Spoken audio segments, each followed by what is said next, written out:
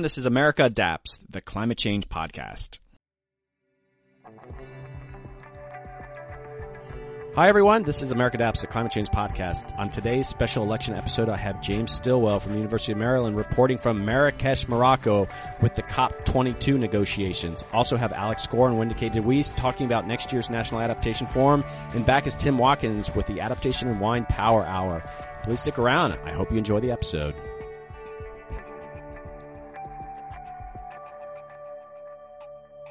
Hey everybody, welcome back. This is Doug Parsons. So before we begin this episode, I have James Stilwell from University of Maryland on, and I also have some folks from EcoAdapt to talk about the National Adaptation Forum. But I feel it's really important to sort of acknowledge what just happened. Podcasts aren't really that timely, but last week was the big presidential election, and I think what was shocking pretty much to everyone that Donald Trump won the election. America Adapts isn't really a political animal, but the issue of climate change I recognize is very political. And to be perfectly honest, I created this podcast to focus on adaptation and adapting to climate change. Other people are talking about the sort of the broader issue of carbon emissions. And I think as with most folks, I thought Hillary Clinton was going to win. And so I was going to continue on with this podcast talking about how America is adapting to climate change and just share these really feel-good stories with everyone. But with the election of Donald Trump, I think it just throws a lot of things up in the air. We heard him talk about some pretty hostile things about climate change. And I obviously need to take this into account in how I cover the issue. I am still going to share stories of how people are adapting to climate change. I'm not going to be overly political, but I'm not going to be oblivious too, and if things get really hostile, I mean, we have to acknowledge those things, and we need all the platforms that we can get to talk about climate change. And so I'm sort of making a pledge to my listeners that I'm going to incorporate this, and then I'm going to factor in these things when I recruit guests to this podcast.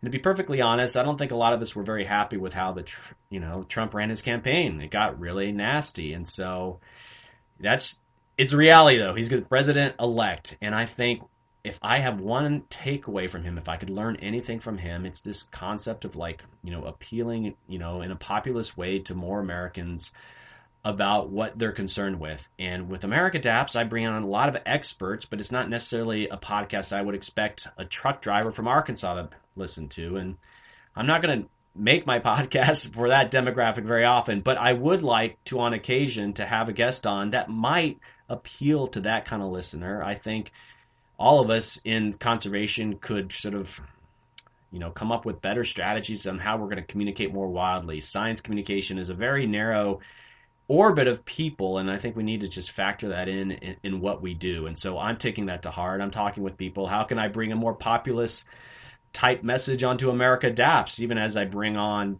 experts and PhD people on to talk? So that I'm factoring that in. This was a big election. You can't ignore it. And this whole podcast is about the election, and sort of. I've got James Stilwell. He's in Marrakesh, Morocco right now. I was able to get him on really quickly. He's been there, and he's telling me, well, in our discussion, he talked about what's happening there on the ground, and that's what's coming up next. And I wanted to give you guys sort of like some timely information of what the rest of the world is thinking with the election of Donald Trump. And after that, I have some folks to talk about the National Adaptation Forum. Things are going to still go on, even if things get hostile with climate change policy. Parts of the country are still moving ahead, and so people are going to talk about, I've got Wendy K. DeWeese and Alex Skor to talk about the Forum, which is this great big event that's happening next year. And so it's kind of an unusual episode, and I did want to acknowledge the election. It was a big deal, and so I think all of us have to kind of reflect on these things. And I'm still very excited about what's going on out there, and there's still going to be a lot of great work, but at the same time, we really might have to up our game in the next few years. And so, please share with me. Go to the Facebook page or email me if you have ideas for guests. But I am going to start getting more creative with some of the guests that come on, can appeal to more people. And next week, I'm actually getting Michael Mann on, the famous climatologist, the hockey stick climatologist. I'm very excited about that interview, and I think it's going to be very timely with the election. So stay tuned for that. But still very excited, and I just want to thank all my listeners out there, but I did want to acknowledge the election. It was a big bomb going off. And so on that note, please stick around and listen in on what's going on over in Marrakesh and also what's happening here in the States on adaptation. Thanks. Hey Hey everybody, welcome back to America Adapts, the climate change podcast. This is Doug Parsons, and I have a very special spot here on America Adapts. James Stillwell, the program manager of climate imitation at the University of Maryland, is back on the episode. Hey James, how are you? Hey Doug, how are you? Thanks for having me back. This is what I consider my election episode after last week's big earthquake, and can you tell the listeners where you're at right now? Yes, so I am at the UN Climate Conference in Marrakesh. It's the 22nd meeting of the Conference of the Parties, and really following up from last year's big Paris Agreement at that climate conference. So this one's called the COP of Action, which is essentially to move forward not on any big agreement of this scale that we had Paris last year. That was obviously a huge accomplishment, and now just thinking about how we're going to move forward on implementing it across the width and breadth of all of societies and within sectors, among countries.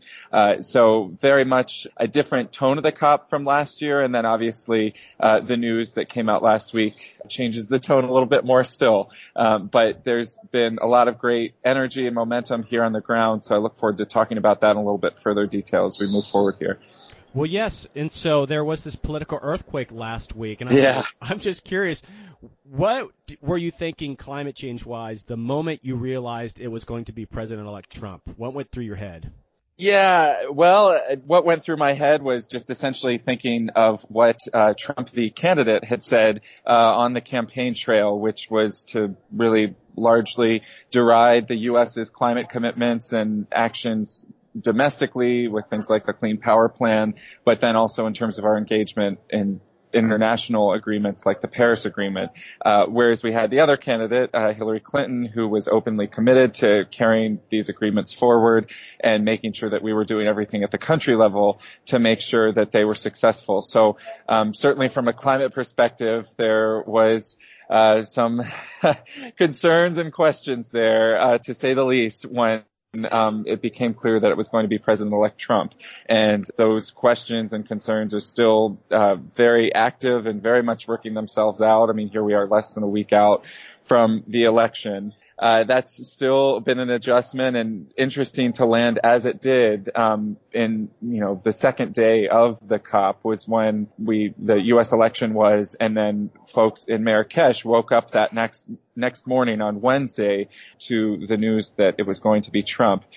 And if you want to learn more about this, actually, I would recommend something that was put forth by the director of the Center for Global Sustainability, where I work, Nate Haltman. He just did a real quick segment on what does it look like for now that we have President-elect Trump in terms of the U.S.'s climate commitments. And we'll emphasize one thing that I mentioned earlier, and that he Dr. Haltman does a good job of explaining, which is that we know what the candidate Trump has said on the campaign trail, but we don't know what it'll mean in terms of once he gets into office, what he will actually do or not do with respect to the Paris Agreement and other actions that the Obama administration has taken on climate.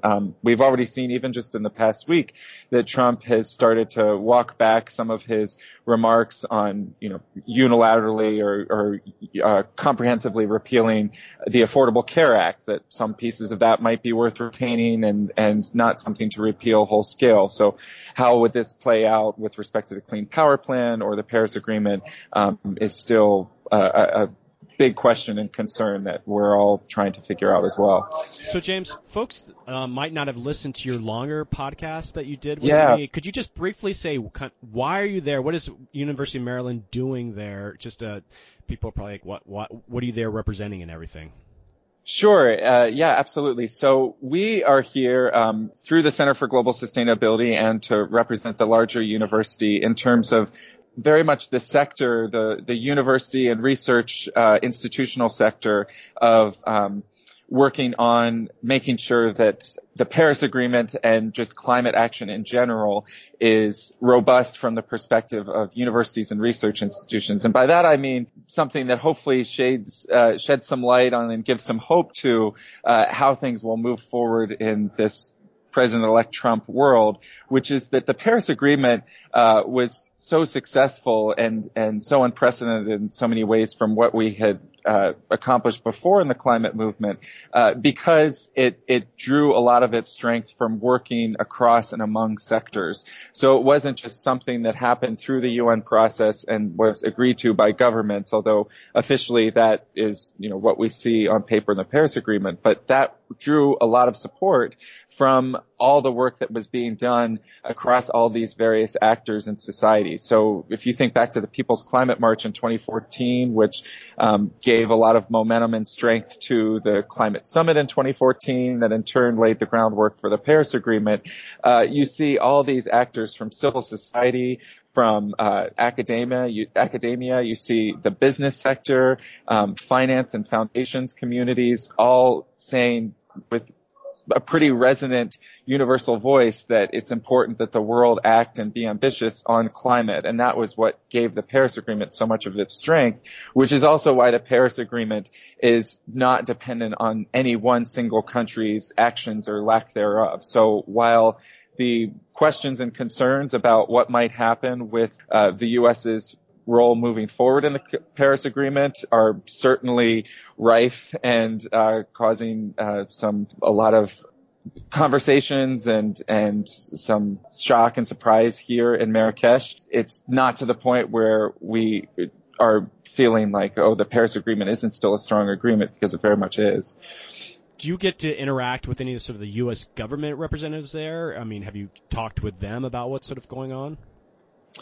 So this is actually, we're closing out on my first day here at Marrakesh. And so I have not directly engaged with any of the U.S. government representatives here today. I've been connecting with, so the dean of the School of Public Policy at the University of Maryland is Robert C. Orr, and he is also the special advisor to the UN Secretary General on climate. And I've connected with him, and then our director, Nate Haltman, and essentially just discussing what these concerns and questions are, and then what that means for a lot of what we've started to try and suss out over the past week in terms of, you can see a lot of questions and tentative answers in the press about what would it actually look like if the U.S. were to pull out of the Paris Agreement, and so there's been rumblings about that certainly here in Marrakesh, but then also just thinking about, all right, what are we going to do to keep the conversation moving forward of what we would have done going into Marrakesh regardless, which is very much to make this the COP of action and to decide how we are going to implement the Paris Agreement in all sectors.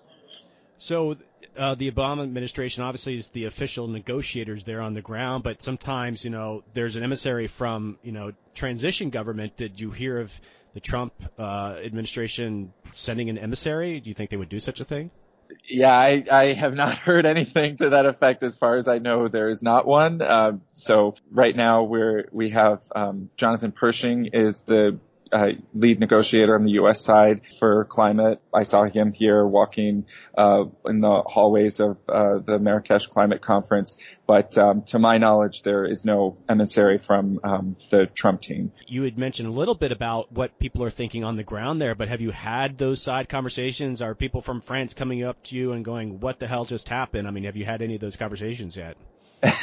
Yeah, I mean, very informally. And, there's just so many questions right now that, we can't even answer definitively. No one really can. But yeah, those certainly informal discussions among that. I do want to say very clearly that I am not in the closed door negotiations that are happening with, the U.S. negotiator than others from other countries. So I don't know what is happening behind those closed doors, at least not directly. But yeah, there have certainly been questions as, what the heck did just happen and what do we do now? But you said there's still a relatively positive vibe that you guys need to sort of forge ahead on this, though. Yeah, and that's what gives me a lot of hope moving forward, and what makes me all the prouder of what the global community was able to accomplish with the Paris Agreement, which was to create this agreement that has the support not just of governments, but of all sectors of society, so that it's really cross-hatched with a lot of durable stakeholders saying, we want this, we need this. This is not something that is limited to the strength of any one government or individual. And so I'm hearing a lot of different folks just anecdotally say, all right, now this means we just scale up our efforts even more. And in some cases, it might mean that certain sectors now assume a greater role of prominence than they might already otherwise have had. So if you think about, for example, the business sector, like they might be a sector that would be all the more engaged in implementing the Paris Agreement and picking up perhaps some of the slack that the U.S. might have taken in leading the charge and making sure it was implemented. Civil society sector certainly to keep the ambition and the action and pressure moving forward to make sure that the Paris Agreement is successful.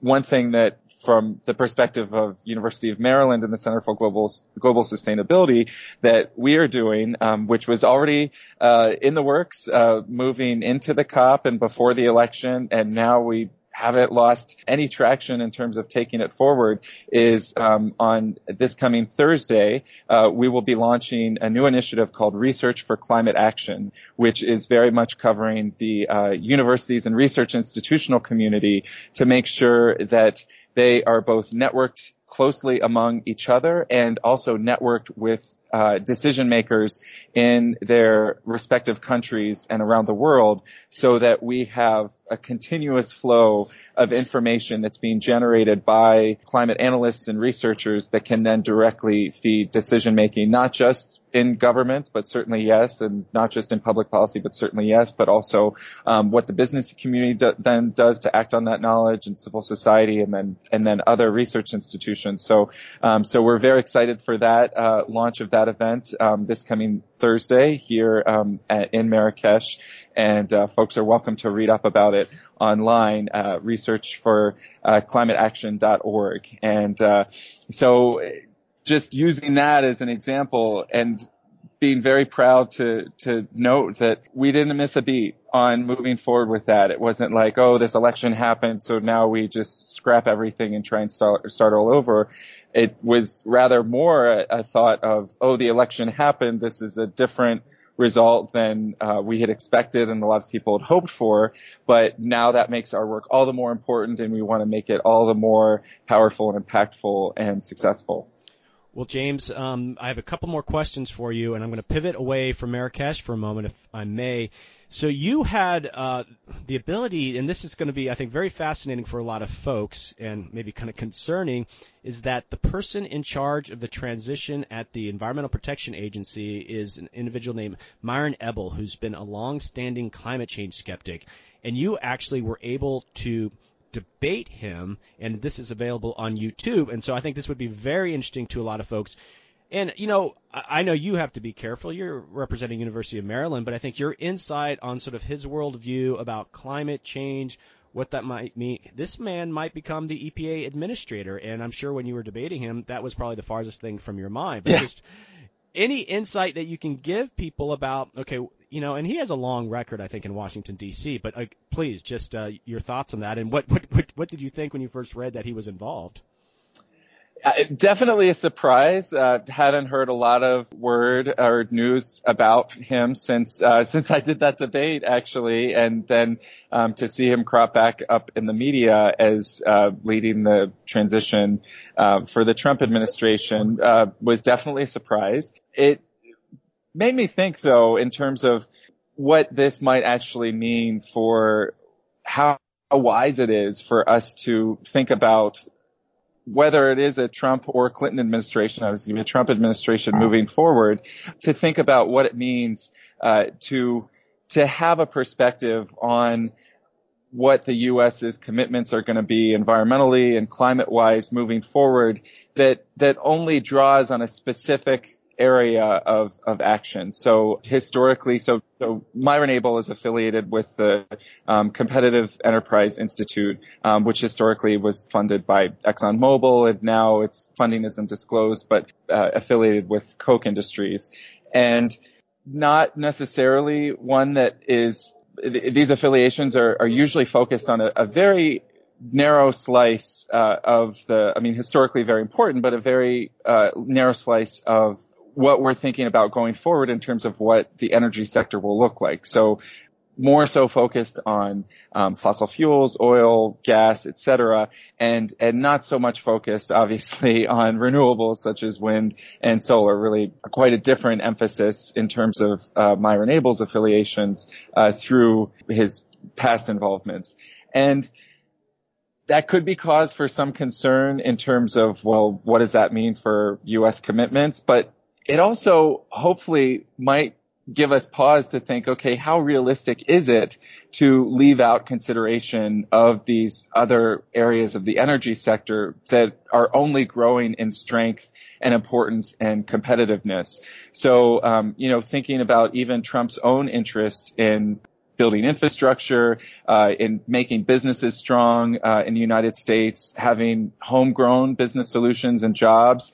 If we're neglecting or even ignoring what the power of the renewable energy sector can do for those goals, then we're leaving a lot on the table. We're essentially ceding competitive edge that we might have to other countries that have already taken up the charge on this, and really was what gave a lot of strength to the Paris Agreement in terms of the business sector really saying, okay, we support the Paris Agreement because we recognize how important diversified energy portfolios are moving forward in the future. And even thinking about how the Paris Agreement was structured, it was developed through all of these different countries putting forth what are called intended nationally determined contributions, which is a very much a mouthful way of saying that countries directly said, this is what we will do as our role in implementing the Paris Agreement, so that it was very much something that other countries could look at and emulate and imitate and build upon, etc.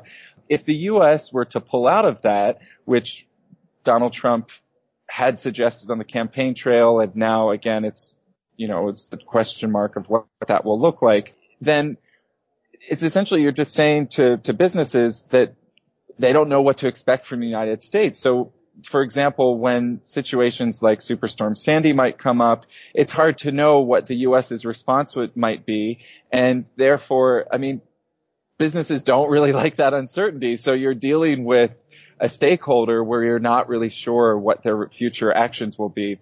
So, I take sort of the long view at a more complex perspective, that hopefully, is a source of long-term optimism in terms of how realistic it is in terms of what might be able to be accomplished in an energy transition that is only focused on the fossil fuel sector and is perhaps considering limiting the U.S.'s engagement in these international agreements. Well, I'm very encouraged that you're doing what you're doing, James, because you're very grounded and you don't seem like a hair on fire kind of guy. So thank you for that. And do you feel like you left your debate with it's Abel or Ebel? How do you pronounce that last name? I believe it's Abel, yeah. So were you friendly? How did it go? It was very much, as I recall it, a civil, cordial debate. One thing that is always can be a concern with these types of debates, at that time, even then, I think it was in May of 2014 when I recorded that, it already felt like a rather dated conversation to be discussing, whether or not climate change was or wasn't real, and whether or not it was or wasn't caused by human activity.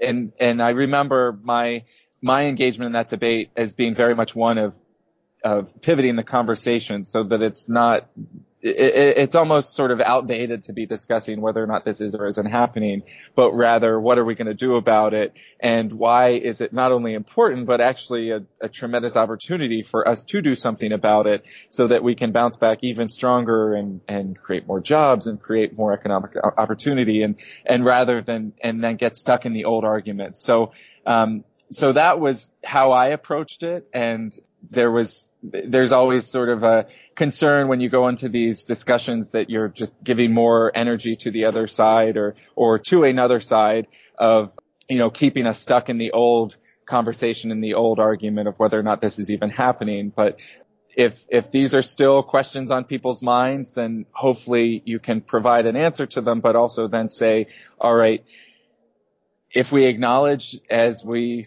as I said on the debate, 97% of climate scientists acknowledge that this is real and it's caused by human behaviors. You don't just get stuck there, but then think about what are we going to do and how is this actually a great chance to create real positive change, which I think the Paris Agreement very much picked up the baton on. And I think that let alone what it does to our international reputation or to what we will have, what our comparative advantage will be economically by if we were to leave the Paris Agreement, but think about how we would be missing a great opportunity, and that's how I tried to approach it. Now, of course, with hindsight, it takes on a little bit a new cast that I hope that we can still keep our jets cool about and just think about, again, the energy that I'm so excited to be picking up here in Marrakesh. And then from what I'm reading about what's still going on back in the U.S. is just people taking this as a cue. Okay, we've got to redouble our efforts.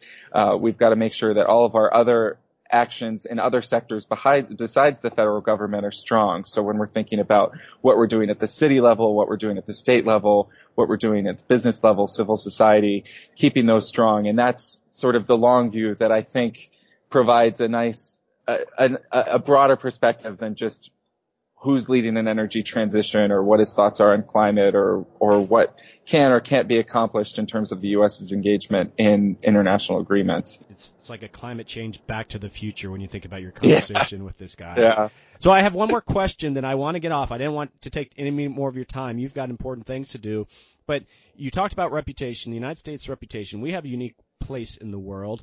But I'm curious that if we were to pull out in a substantial way, obviously that would be demoralizing. I'm just a two-part question. One, let's say in 4 years we have another sort of liberal president come in. Would it be easy enough to jump back into the fully participating?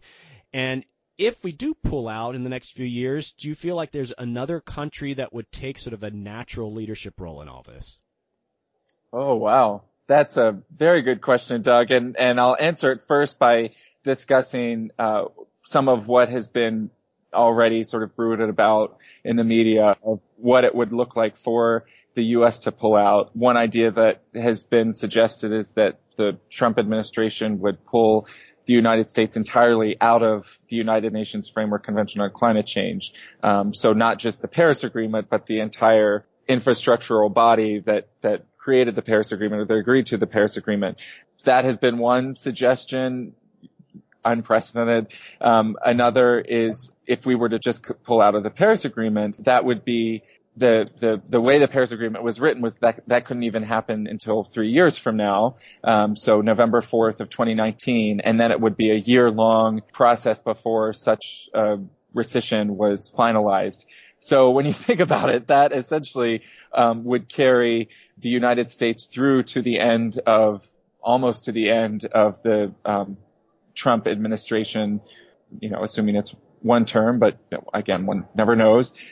So that what it would look like for the U.S. to then re-engage in that process, I honestly couldn't comment on. I don't know then what it would look like for us to then pick that back up. The time horizon is such that when you think about it, it almost starts to seem irrelevant because the way that the Paris Agreement, we're not even a year out from its being agreed to. It was December 12th of last year, and it was such a swift ratification and entry into force process. For all the countries that signed it to have done so by I forget the date, but it was sometime this spring or summer when the threshold had been reached for countries to sign it in terms of, when it was then able to enter into force by November 4th of this year, is such a rapid adoption of an agreement that it's almost like this unstoppable machine now. So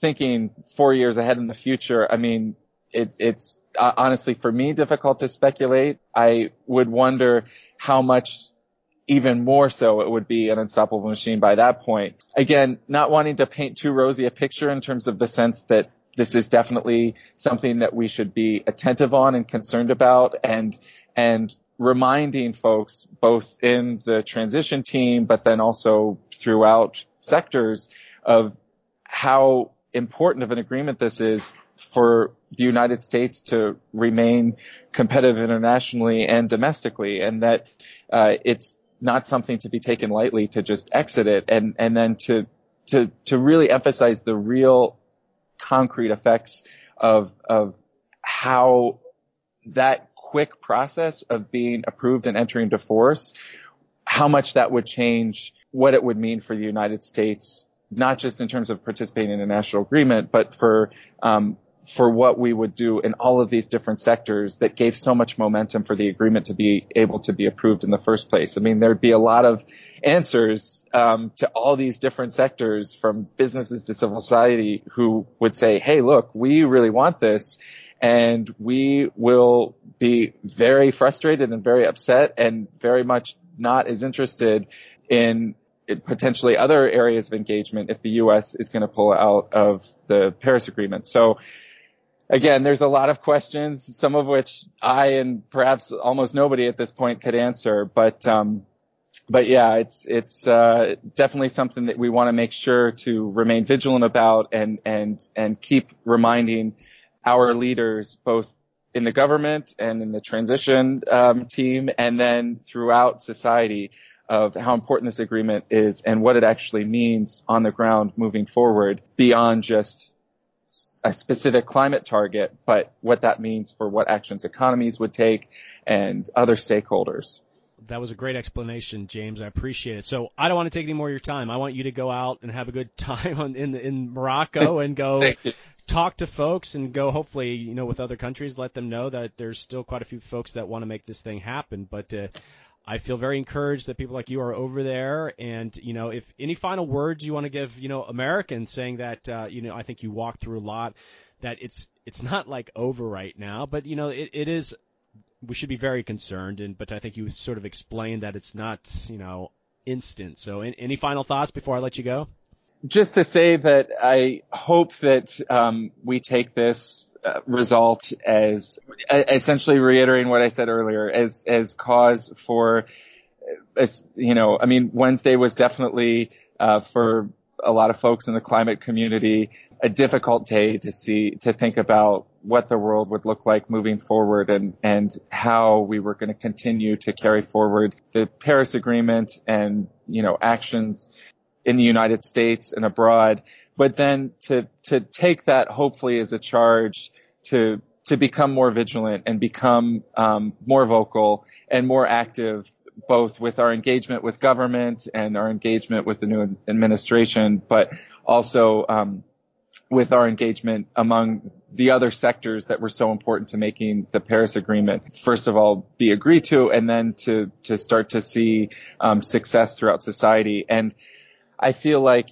if we can keep that in mind, Trump has said, actually as I was preparing for our conversation, I noticed that back before the Copenhagen climate conference in 2009, Trump had actually signed on to some sort of an open letter that was encouraging businesses to act on climate in Copenhagen, because it was from a good business sense of what we should do.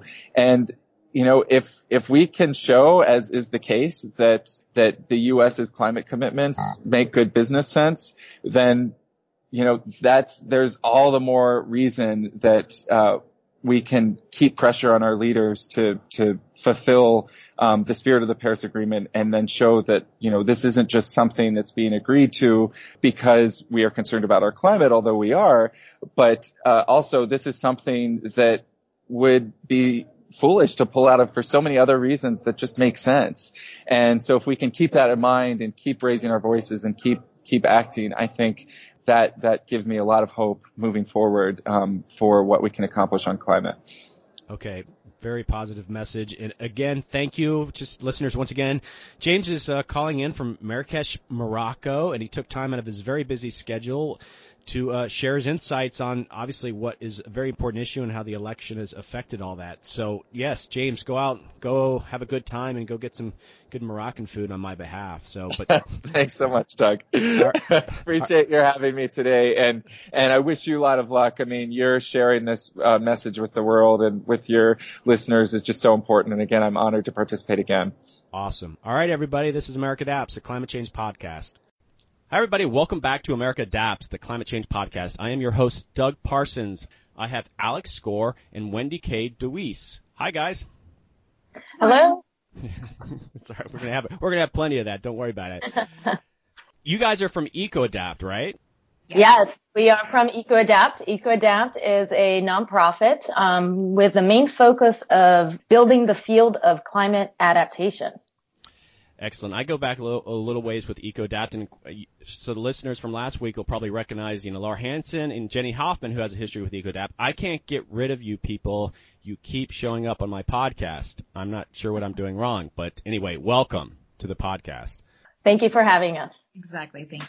Well, listen, I don't want to go any farther than without recognizing the sort of earthquake that happened last week. This is not a political podcast, and I'm not here to sort of dump on anything, but I think we all recognize. But if we want to chat a little bit about that, and I think it's going to fit nicely into our discussion about the National Adaptation Forum, which will be the topic today. But I think now more than ever how important these kind of things are. But yeah, pretty shocking week, huh, guys? Very shocking. It's been an interesting week for folks working in climate change. I think we're a little bit shocked, but it makes it more important now than ever to really start pushing for climate adaptation. And it's adaptation is you don't even need to talk about climate change. We can actually continue doing the work that we're doing without even having climate change in the forefront. If that's what it's going to take, we survived many other years when the administration did not believe in climate change. So I think that more than ever is it important for us to have these discussions, working together as a coalition to start putting adaptation in the forefront. And that's I think that we will rally together to make sure that happens, Doug. I actually think it's going to bring us many opportunities as well as challenges. But I think that if we look at it in the positive lens, there's actually a lot of good work that's being done, and that work will continue to be done.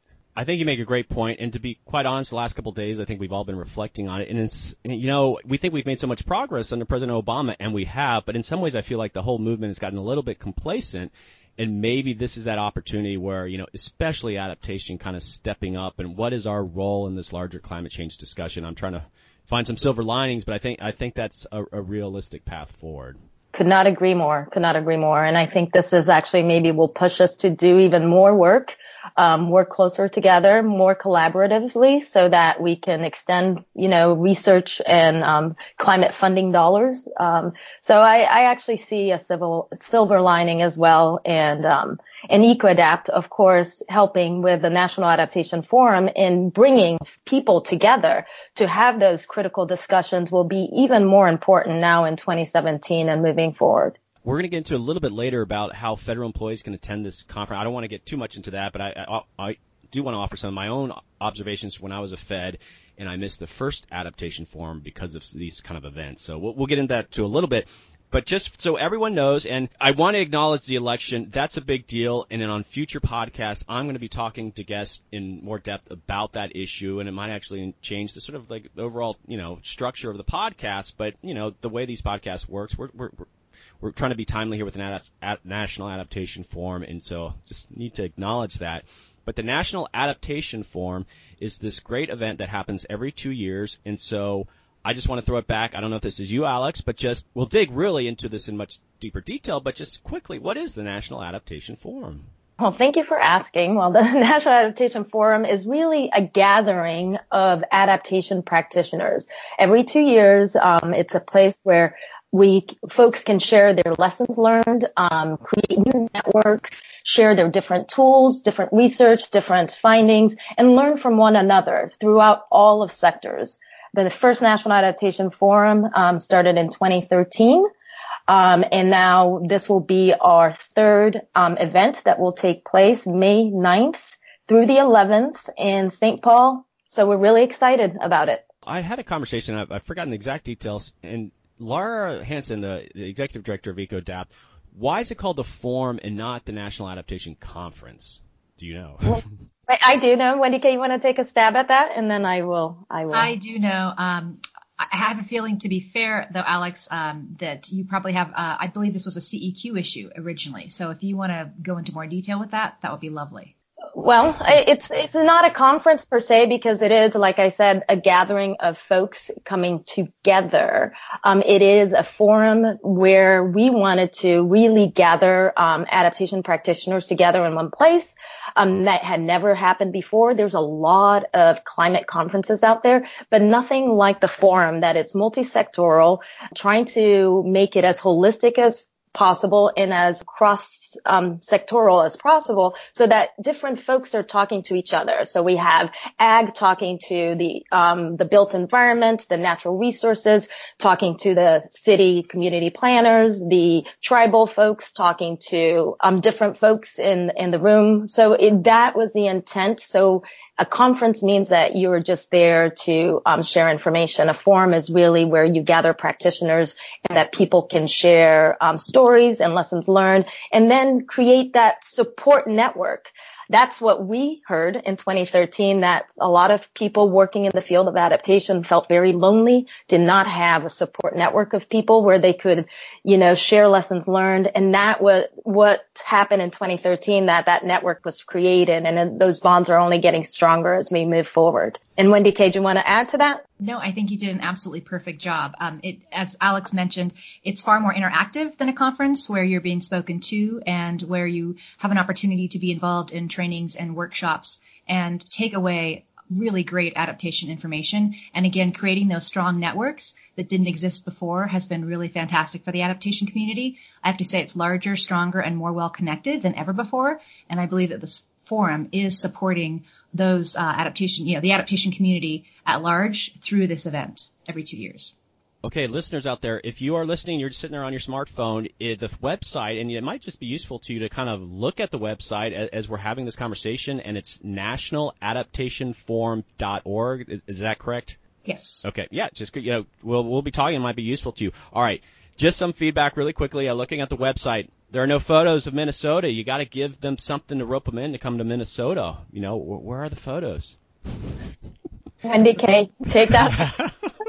That is an excellent point. You thought point. this was going to be a softball interview. Come on. Well, I have to say we did have more photos on the website earlier, and we have great real estate on our website, and we definitely need to be highlighting our wonderful, amazing host city partners. The city of St. Paul has been absolutely amazing, and that's duly noted. Thank you so much.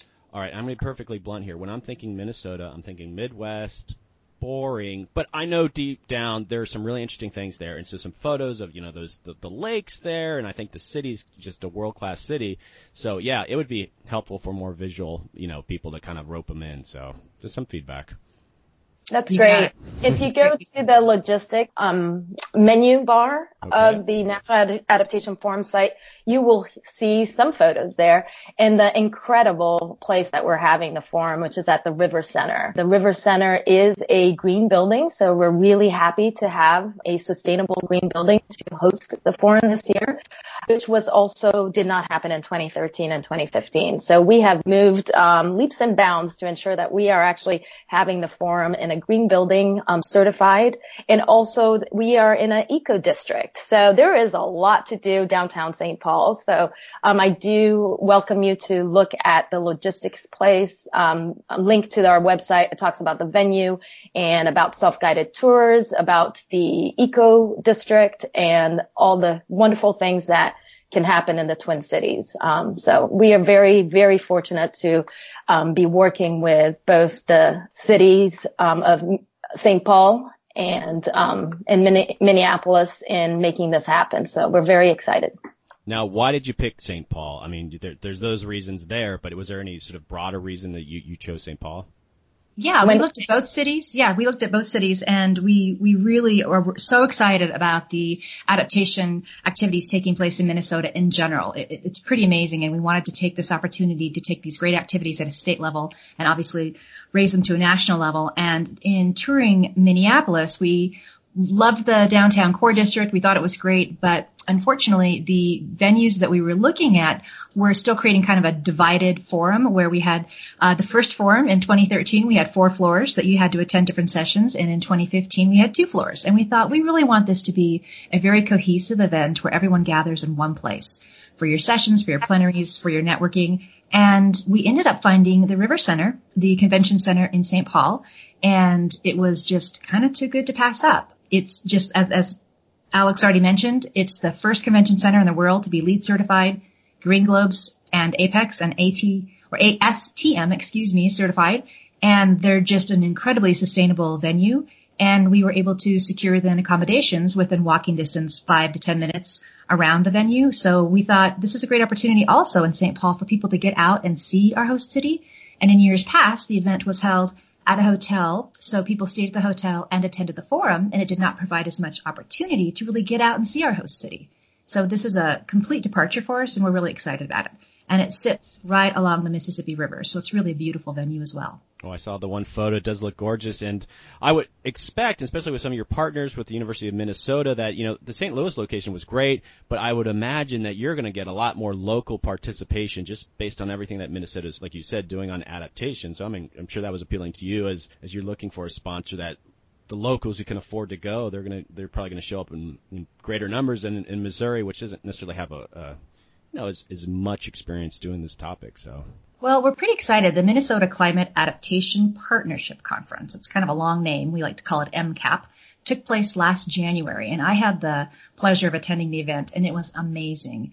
And we talked with them over the summer, and they have agreed to hold their convening on the first day of the forum. So the Minnesota Climate Adaptation event will be taking place concurrently on the first day of the forum.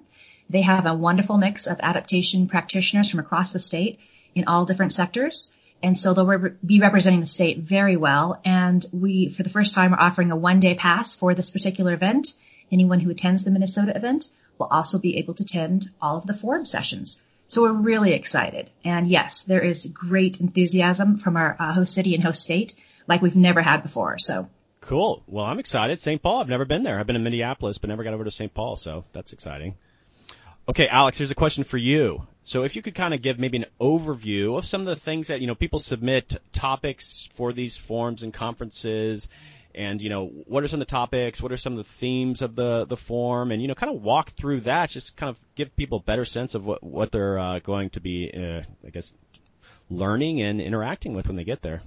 Oh, absolutely. Yeah. So we put out a call for proposals for symposia, and that was closed on October 14th. So thus far, we have a lot of sessions already proposed, and they range in terms of topics from natural resources management to urban adaptation to public health, transportation. This year, we have the first topic on talking about retreat.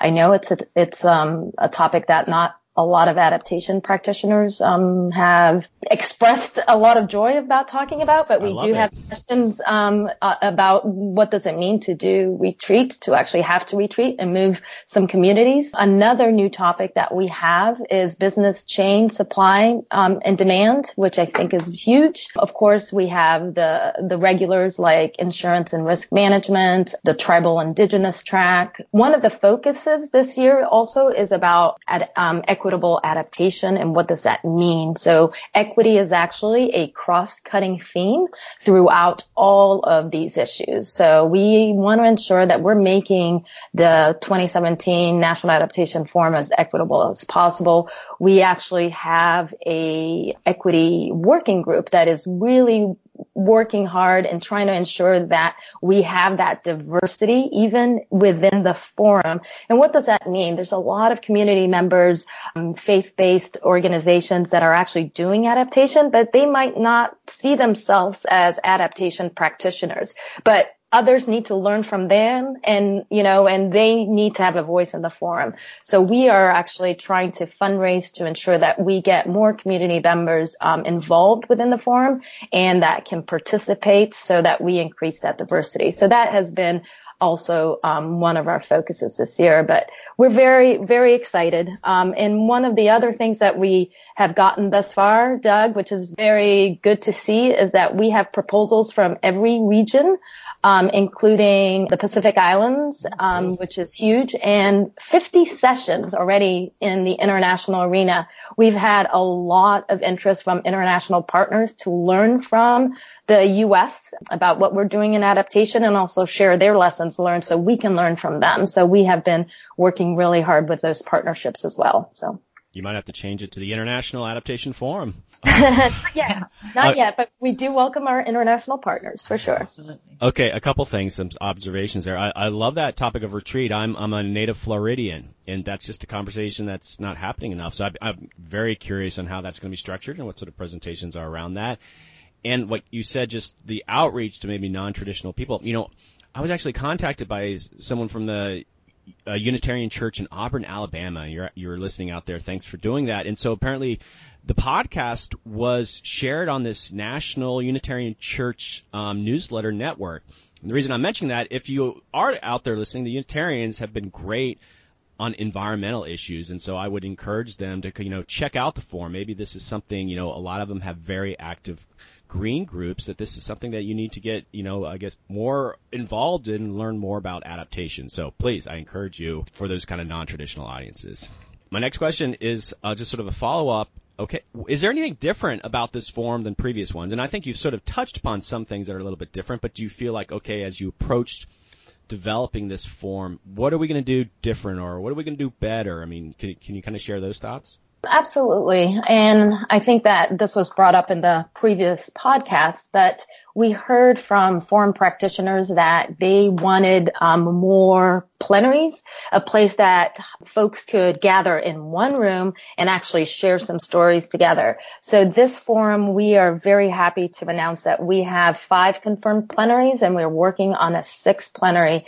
And the only reason we're able to do this is because the River Center has amazing space and will actually be able to accommodate us to have those daily plenaries. So we're going to open the forum with a municipal plenary with a welcome from the mayor. Also, we will have a community plenary where we talk about community-based adaptation. There'll be a business plenary, a natural resources plenary, a holistic plenary, which we'll talk about what does a holistic adaptation mean. And now we're also working on that broader one, the international plenary, about lessons learned from our international partners. So that is very new to the forum, and we're very excited that we will be able to put that together. Excellent. I guess that's a related question to Wendy Kay. And so you're involved with identifying sponsors, is that right? Is that one of your major roles? That is one of my major roles, absolutely. And we're looking to reach out to adaptation partners that may not have been viewed as traditional partners in the past. And the business or private sector is a group of them that we're definitely approaching in the Twin Cities area, as well as obviously our agency partners, NGO partners, and existing partners of the forum in years past. Well, I guess that's a follow-up question. Is it easier? I mean, in 2 years' time, that's like a lifetime in some ways with adaptation. It's such a new field.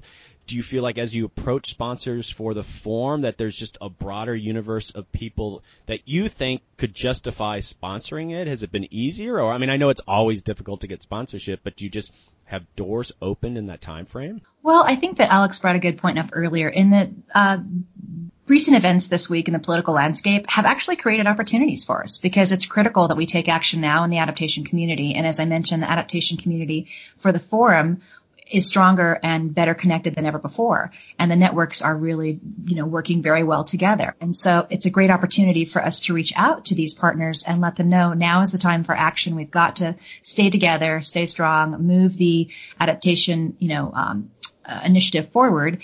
And again, reaching out to even some of those private sectors, they're already implementing adaptation activities into their business plans and business models. And, so our business panel, as Alex alluded to, we've got some Fortune 500 companies from the Minnesota area that we're really excited that are going to be speaking on that panel. And they're very excited because they recognize that their sustainability efforts really are more adaptation efforts, and it impacts them across the board as well. And yes, NGOs and agency partners, I think we're going to have to move on this quickly, because as the new administration comes in, we might have a little bit of a expiration date on some fundraising opportunities out there, but we're definitely going to be moving quickly on this.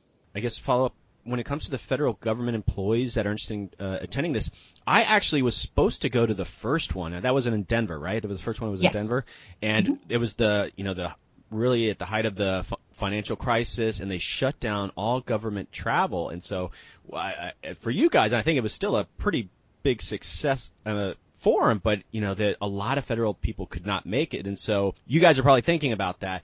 And it hasn't gotten to the point where you're shutting down travel, but you never know. The first 6 months, it's just you might have executive orders like we're going to just reassess what travel and what kind of travel. And so, is there any kind of feedback you can give out to federal listeners that hopefully this is still an event that they're going to be able to attend? Well, I can take on a part of it, and I'm sure that Alex can speak to it more as well. But one of the things that we've done over the years is we've really worked at securing travel support for a cross-section of all of our participants. So whether you're from an underserved community, an NGO, or an agency partner, we do have travel support opportunities that are out there. We did not have that so much in 2013, and we really put it into play in 2015, and we've been very fortunate to have some great foundation support for 2017. So we will have some travel support opportunities out there in one form or another. We're hoping about 30% of the attendees, but that's a pretty big goal for us. But that is our goal right now. One of the things that we've also done in 2015, for the first time, we negotiated a contract so that we had pre-forum meeting space that was available to our adaptation partners, whether you're an agency partner, again, tribal, NGO, private sector, foundation partner. And we secured this space so that these groups could gather and they could actually have their annual events or working groups or perhaps training sessions that were related to climate change before the event. And that afforded some of them the opportunity to attend those events the day before the forum and then attend the forum.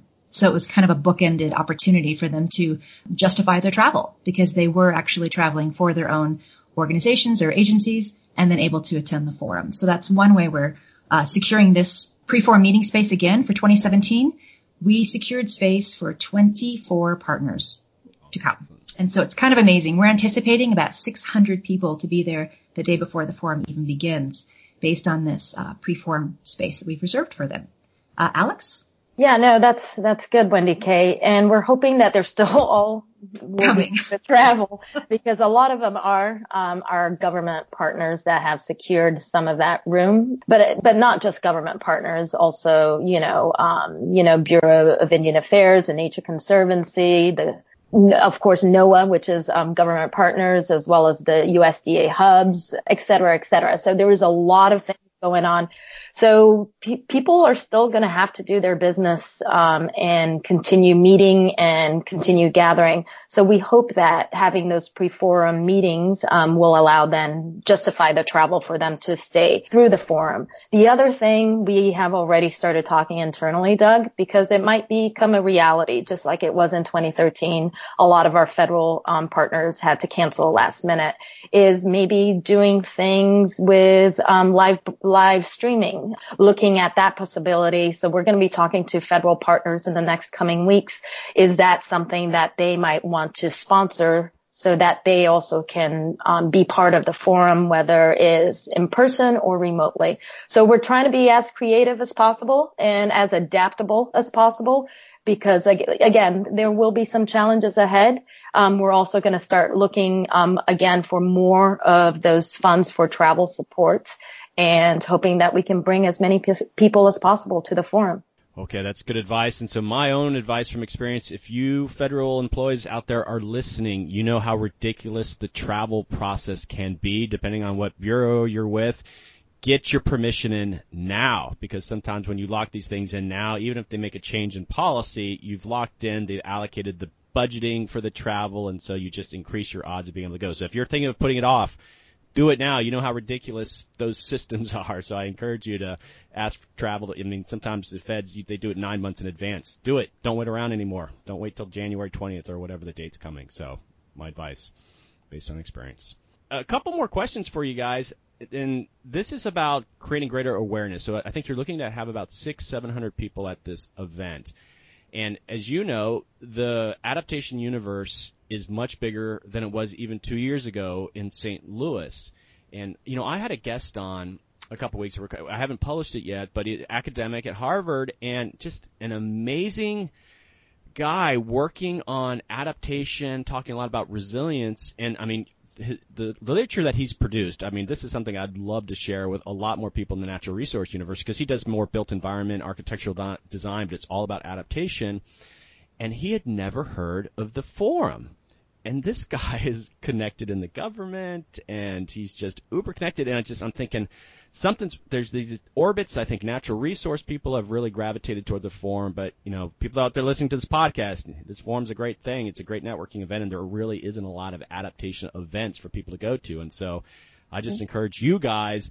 You know how big the universe is, and it's not always easy to kind of get the word out. But I was surprised, and obviously it's nothing on him. He's obviously going to events and everything. So anyway, your thoughts? So in 2015, I think we only had 1 or 2 sessions on architecture and design. I'm happy to say that there is actually 13 submissions on architecture and design right now. So it is kind of a growing field, but it is hard to reach everybody. So that's why we're here talking to you. Thank you, Doug, for having us. And spread the word. We want to ensure that all sectors, all topics are included in the forum, and there's still time to submit proposals. Right now we have the call for proposals for oral presentations is still open until December 16th. So again, there's still time to contribute. There's still time to submit for oral presentations, for tools, which is any digital tools that you might be using in your field and adaptation, and also for posters if you want to present your work in a poster format. Again, let me repeat that. December 16th is that deadline, and a lot of you know that you can get justification to go to these events if you're doing a poster or an oral presentation, or even at least submitting it. It kind of gives you more justification. So take advantage of that opportunity. December 16th, deadline. And I'll have those in the show notes too. Just people read those as they get to the podcast, but would hate for people to lose that window. All right. I want to kind of shift here a little bit before we wrap this up, but I wanted to just turn the tables, and I wanted you guys to interview me. And I want you to ask me questions that you think you should ask. That I was a conference goer in St. Louis. Now, what would you ask me as I talk about that event that would give people sort of inspiration that they want to go to Minnesota? Oh, I'll take a first shot at it. So, Doug, what was the most important takeaway from the 2015 National Adaptation Forum? What did you take away, and what did you bring back to your work from the lessons learned from the forum? Good question. Okay, I think probably recognizing the diversity of people working in adaptation. It was very encouraging, even though I talked to Laura Hansen a bit about this. The natural resource people gravitate toward it, but the event still attracted a lot of people outside of that. So, you walk away thinking, I can learn from these other sectors, and I just, you're getting business cards. And so to me, that was great. It was eye-opening, because I think sometimes in your own field, you get a little bit stale in your thinking. And so there's a lot of energy interacting with other sectors, because there's conferences that people, you just always are dealing with your own people. Adaptation is kind of that opportunity as you're growing to kind of say there are different people. Like, this professor came on, and it blew my mind, some of the literature that he's produced. So that's probably the biggest thing I took away from it. Wonderful. Wendy Kay, you want to give him a shot at the question? Sure. Regarding our networking opportunities at the forum, did you feel that in addition to the existing partners that you may have already been working with in the adaptation community, that you were able to connect with new networks and move those forward after the forum? And of course, I'd love to ask you how the food is, Doug, because it's one of the big things that everybody talks about this event. And I know it's not adaptation related, but we have you captive audience for 3 days. And so it's always a question that you can edit out, but I would love to know personally anyway. Oh, that's so funny, because I was totally going to mention the food. The food was spectacular. Well done with the food in St. Louis. It was really yummy. It was fresh food. There's a lot of vegetables.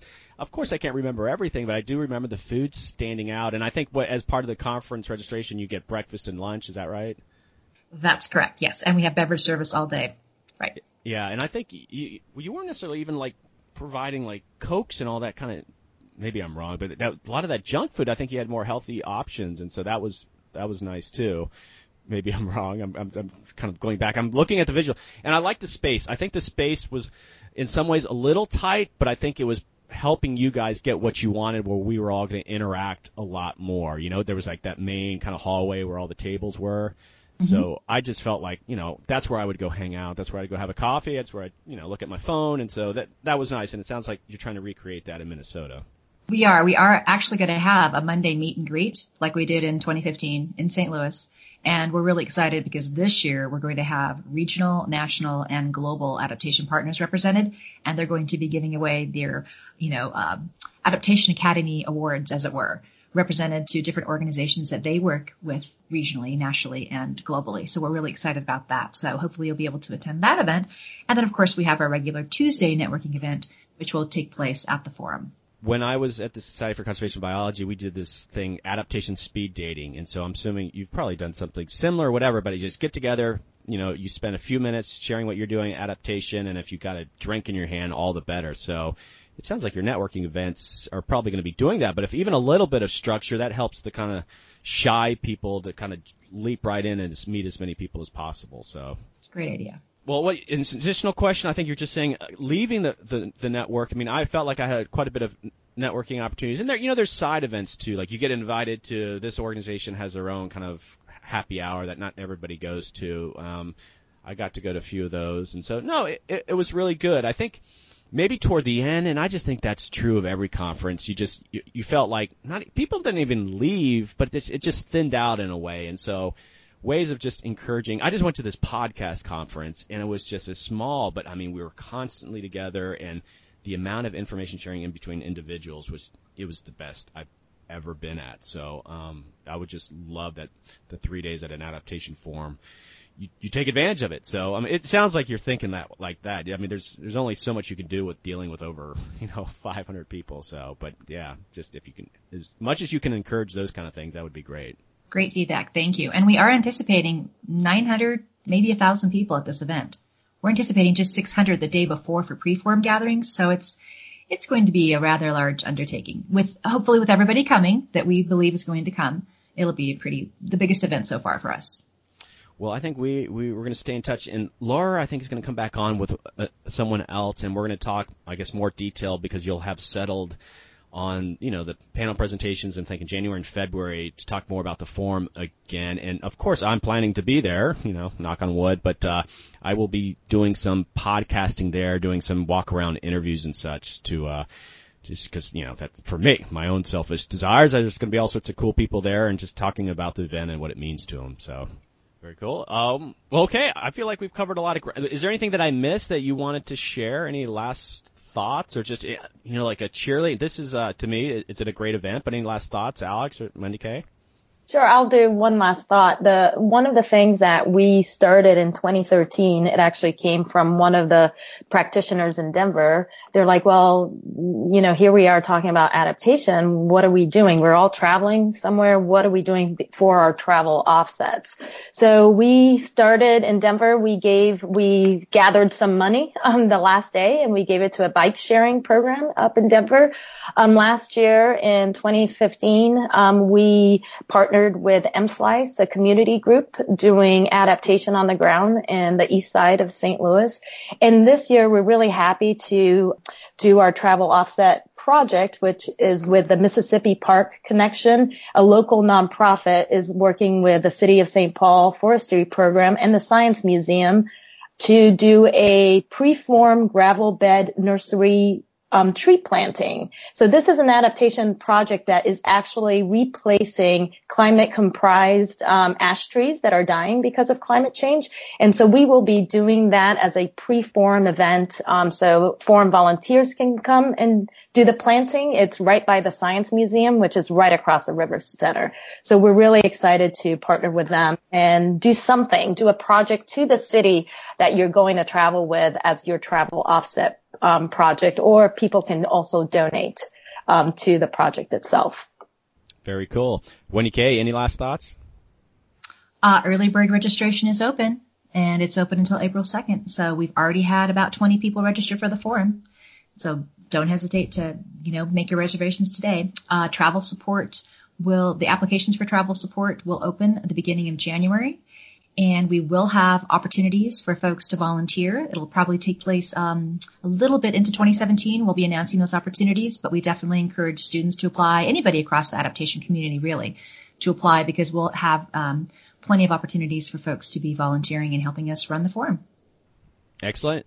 And I guess my final thoughts, people out there listening, this really is a great event. You need to recognize that adaptation is a real field. It's an emerging field, and sharing information is just going to make your work better. And this is just a fantastic opportunity to do that. And just the energy at these events, there's just a lot of positive energy. People doing adaptation are just excited because it is an emerging field, and you're gathering a whole bunch of them together. So you're just going to walk around really happy with the people that you encounter. So that's my 2 cents. And you too, thanks for coming on. And I will, like I said, I'm going to share on the show notes if you guys have links and other things. Of course, I'll have links to the forum, but if there's anything else like that, I'll include that. But thanks again for coming on. Thanks for having us. See you in St. Paul in May. All right. Thanks, Doug. All right, everybody. That's America Adapts, the Climate Change Podcast. It is now time for another session of the Adaptation and Wine Power Hour. And it has been several weeks, and people have missed them fiercely. Tim Watkins, are you out there?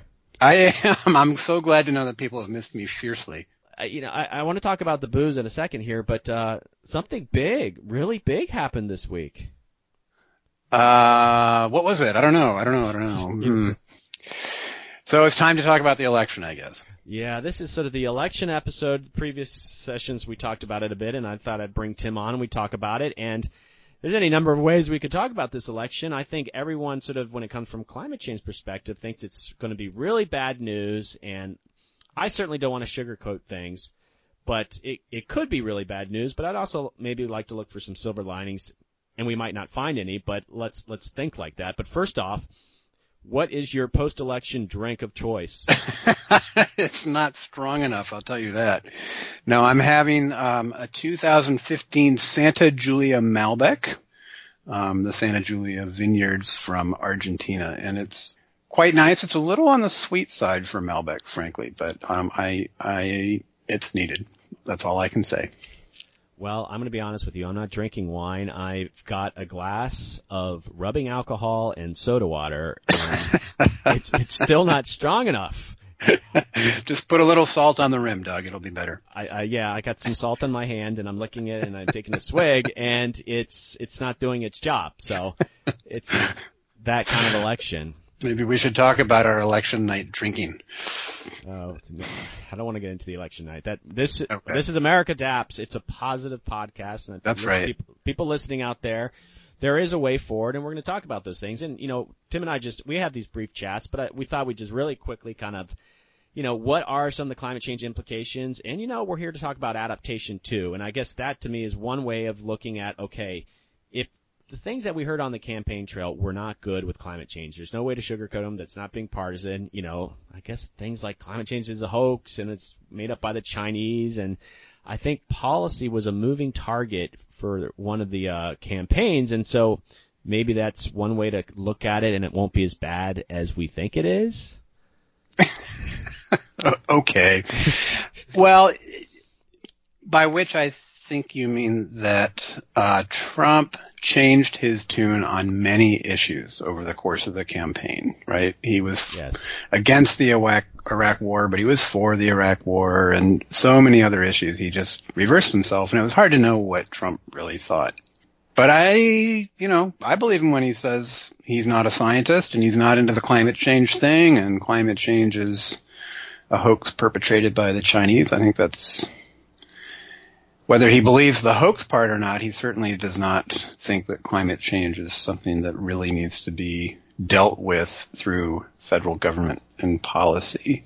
And when you look at the sorts of people he's thinking about adding to his cabinet, I think that bears that out. So, yeah, it's pretty negative.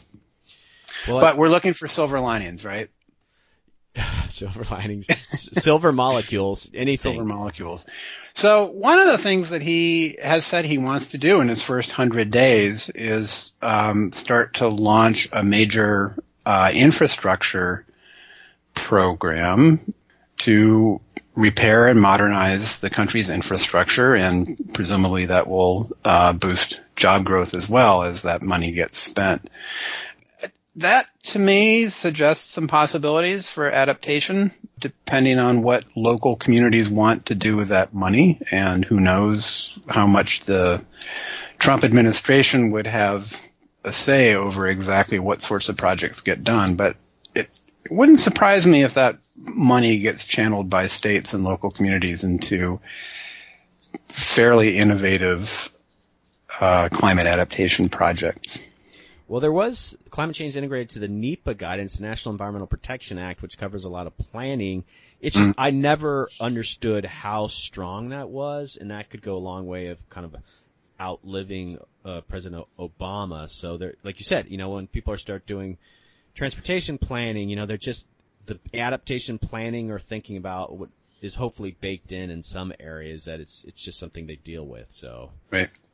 One of the things that you and I have both agreed on, I think from the outset of this whole podcast series, is really that responding to climate change and being creative with adaptation is a great economic opportunity, and there are trillions of dollars to be made in the private sector, certainly, for coming up with new ways both to mitigate and to adapt. And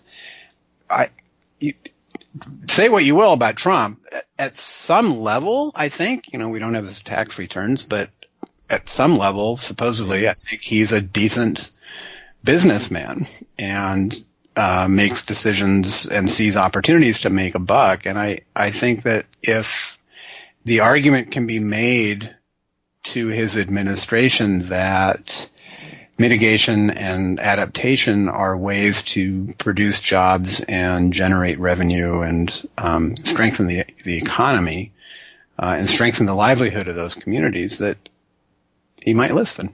Yeah, and I think getting people in there to talk about adaptation and tying into any sort of investment, it just creates an interface to have those conversations. So, knock on wood on that approach. Right. Well, what else? What else? Some other silver molecules in this? That might be it. That might be it. It might be it. Well, there's a whole lot of things going on, and I think it remains to be seen. President Obama used a lot of executive orders and, rulemaking within the executive branch to do things on adaptation, and that is a concern. It might just they might be asked to sort of just stop doing those things, but we've had 3 or 4 years of the federal government engaging with states and local governments about these things that, they might not be willing to engage with the federal government if they're not sort of acknowledging these planning processes, especially adaptation planning. So you would hope that's too much in the weeds potentially to be a target, and if there is sort of an internal political witch hunt. Mm-hmm. Yeah, I don't know if there's going to be a witch hunt. Well, things sort of happen, and I think, not to be sort of devious about this, that the civil servants within the federal agencies, they go through different administrations, both parties, and, sometimes there's dark times of policy making, but at the same time, they know how to play defense, and right. You hope that they're going to be, if really bad ideas come into the administration, into the federal agencies, that the civil servants will play defense in a good way. So that's what I'm hoping is my own experience in the federal government, that can happen. Sure. Yeah. More than one way to skin a cat, right? And you can package the work that you do in the federal government in ways that are very much advancing climate change response, but spin it and sell it to the administration and its leadership in different sorts of terms. And it's a game, and and I think all the federal agencies play that game in various ways under various administrations and Congresses. Well, I don't think I've shared it with you yet, but I got invited down to a conference in Florida. Did I mention this yet? As you media. did, yeah, offline is it the business community or something in Florida? Right. There's a business and climate change conference that the conference organizers invited me to come down, and so I haven't been to such a conference before, and I'm curious. It might be just really good timing that here's the business community coming together to talk about climate change, and you would hope adaptation and like you said, the business opportunities associated with it will be a common theme, and I'm going to go around and interview people, and was also asked to invite some climate scientists to attend to be there as resources to the conference goers. And so, yeah, it might be a reinvigorating kind of session for me, as, you know, we do head into a new administration of, like, is the business community already past any sort of, like, skepticism, or at least an element of the business community? Well, I think they are. They're so heavily invested, I think, in, you know, reducing their carbon footprint, or stepping up their efficiency, or reducing their financial risk to climate change, because they know, and especially the ones that work internationally or in our multinational corporations, you know, this is the one powerful country and major economy where political leaders reject climate change, but the rest of the world gets it, and those corporations have to do business in those countries, and they're well invested in responding productively and thoughtfully, and, you know, on the basis of good scientific evidence to climate change. And I guess that's another little silver lining here, is even if the Trump administration backs off of climate change and pulls the plug on funding and all that sort of thing, there's already so much momentum within the economy outside of the petroleum products industry, I suppose, to keep things going, right? And it's not like the president and the administration is the only voice. Obviously, they make policy decisions that have massive implications, but there are so many other players in our economy and in our society who really do get it and do care and are doing good things and will continue to do good things. And some of them are really going to put the pressure on the Trump administration. And if he really listens to business, he should be open to their ideas. Well, I also think is, you know, the political appointees and the representatives of government just fan out to conferences and meetings. It's 10 years ago, there might be a deference to the government's position on climate change, but they're going to go into meetings and they're just going to get blank stares if there's outright skepticism to climate change. They're going to figure out it's really awkward. And, you know, I'm not naive to think awkward. Right. It's just, and a lot of them don't want to be considered silly or irrelevant. And so there's going to have to be some shifting. Yeah. Right. Yeah. Don't you want to be a fly on the wall at some of those meetings, you know, where some representative of the Trump administration walks into a room full of state, you know, emergency response managers and planners? Yeah, you know. That would be kind of, there might be some fun conversations out there that I would love to hear. I hope they get recorded. I'm sure in the years ahead we're going to have all sorts of great news breaking items that kind of horrify us, but that is what it is. All right, I think we should wrap this up. I saw plenty of silver molecules there. I definitely want to acknowledge that this is a sobering moment in climate change history. There's no point in sugarcoating it, but at the same time, I think a few of the things we talked about here, that there are pathways ahead, that we can keep doing what we're doing, and we're going to keep using this podcast to talk about adaptation and climate change in general. So, any final thoughts, Mr. Tim? No. Still shell-shocked from the election. Get it. Can we play the sad trombones, you know? Womp, womp, womp, womp. Yeah, I'll find some good theme music for this, you know. We'll see. All right, on that note, thanks, Tim. Appreciate it. Take care, Doug. All right, thanks, everybody. This is America Adapts, the Climate Change Podcast. Hey, everyone, that's a wrap for America Adapts, the Climate Change Podcast. Thanks to my guests, James Stillwell, Alex Score, and Wendy K. Deweese. This was a special election episode. I hope you guys learned a few things. I certainly did. Please consider visiting the Facebook page, and please consider subscribing on iTunes. That's the best way to get these podcasts. Also, if you have ideas for guests or just comments about the podcast, I can be reached at americadapps@gmail.com. Lots of people email me. I love it when I get an email from you guys, so please just reach out. Also, America Adapts will be in Fort Lauderdale at the end of the month, this is November, to participate in the Business and Climate Change Conference that's occurring there. We were invited to cover it as media, and so I'll go around and interview people at the conference. Very excited about that. Hey, if you're in the area, look me up. I'd be very excited to meet some listeners down in Florida. next week, I have a very special guest, Dr. Michael Mann, the famous climatologist of hockey stick fame. I'm very excited about this episode. He has written a book, The Madhouse Effect, and I'll be talking with him about the book and his own thoughts about the election of Donald Trump. Until next time, this is America Adapts, the Climate Change Podcast.